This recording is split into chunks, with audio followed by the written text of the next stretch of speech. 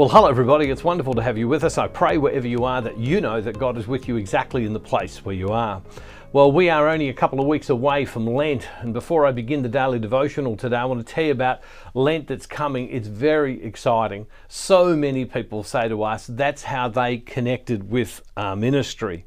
Well, we want to reach a lot more people for Christ this Lent and help people renew their relationship with God, go deeper in their relationship with God, and for some people, come to God for the very first time.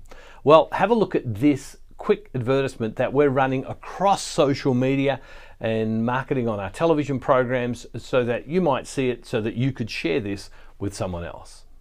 Lent 2022 is not that far away. It's a fantastic period of time when we can make change in our life like often is hard to do at any other time. Well, I want to help you have the best Lent that you can possibly have. Each day I want to send you a very short video that you can use in your prayer, that you can use to reflect upon, that will help you get to the other end of Lent and really have had a very successful Lent. If you're close to God, Lent and what we're about to do is exactly for you. If you're someone who's not so sure about God, well, this period of time will be something that will really affect you very deeply. Well, to help you be part of Lent 2022, we've made it very simple. Just click on the sign up button below, and then on Ash Wednesday, March the 2nd, you'll begin to receive a video every day to help you in your prayer and in your reflection. Do it now. Register now for Lent 2022. Well, if you just want to send that a link on the screen, that address on the screen to someone else, they can see it, and then from there they will be able to sign up as well. Well, let's go straight to the scriptures. We're going to read from Mark chapter 8, a very famous passage. I love this passage of scripture. It really speaks to me, and I've seen something new in it today I want to share with you. In those days when there was again a great crowd without anything to eat, he called his disciples and said to them, "I have compassion for the crowd, because they've been with me now for 3 days and have nothing to eat.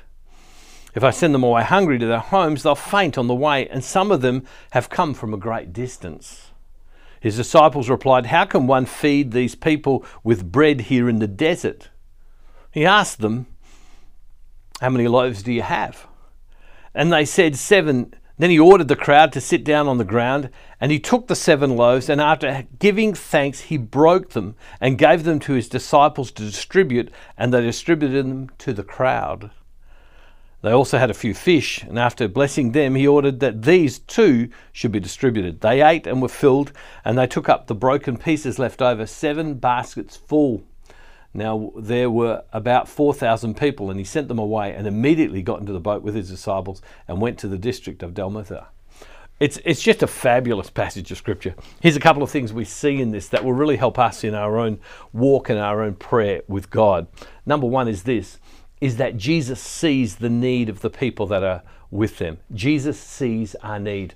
These people have been with me for 3 days. These people have had nothing to eat. These people, if they head off now, they're going to collapse along the way. I need to feed them. And his disciples, apostles, turn to him and say, "Well, come on, Jesus, how do we feed this kind of crowd? How do we feed this kind of crowd?" And he said, "Well, what have you got?" And they said, "We've got 7 loaves. And Jesus says, "Well, tell everybody to sit down."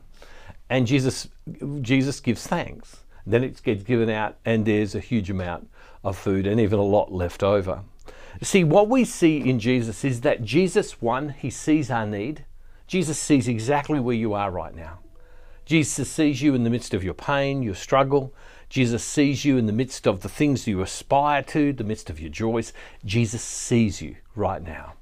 And that what we know is by the personality of Jesus and the love of God, that God cares for you and cares for your physical needs and where you are right now. Now, sometimes we don't understand why God does the things he does, but that's where we grow in trust and in faith in God. And then Jesus says, "So tell me what you've got." What you've got, because they say it's impossible. He says, what you got? They say 7 loaves. See, what I've discovered is that God takes the little we have and God makes it so much more. God can take the effort, our best effort, and make it so much more. But it requires of us a different kind of thinking. It requires of us a different way of seeing. It requires of us a different response in our life.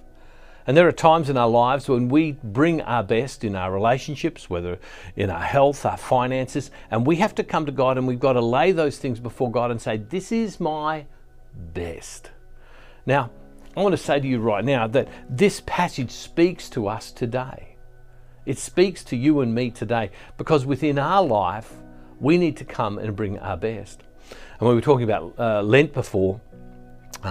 Last year, we sent out messages and we advertised far. We spent a lot of money to be able to reach more people and to get the message out, because it just doesn't automatically go out.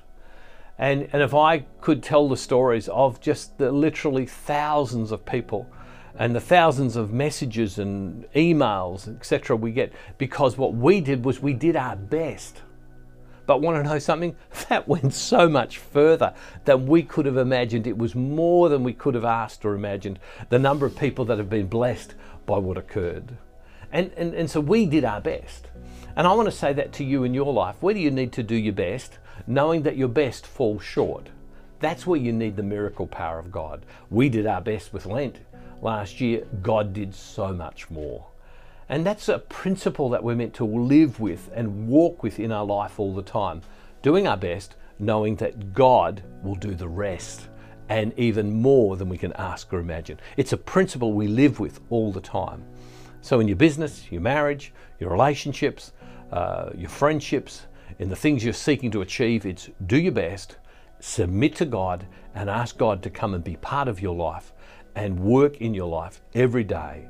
And you may not face something right now where this principle needs to exist in your life, but it does need to exist in your life, because I know in my life I keep coming back to this over and over and over again. Loving Father, I thank you today that you call us to trust you, to do our best, and you will do the rest. Come, Lord God, to us right now and allow us to see your glory in our lives, and may we love you and adore you more. Lord, we pray that as we have begun the Lent campaign to reach as many people as we can across the world.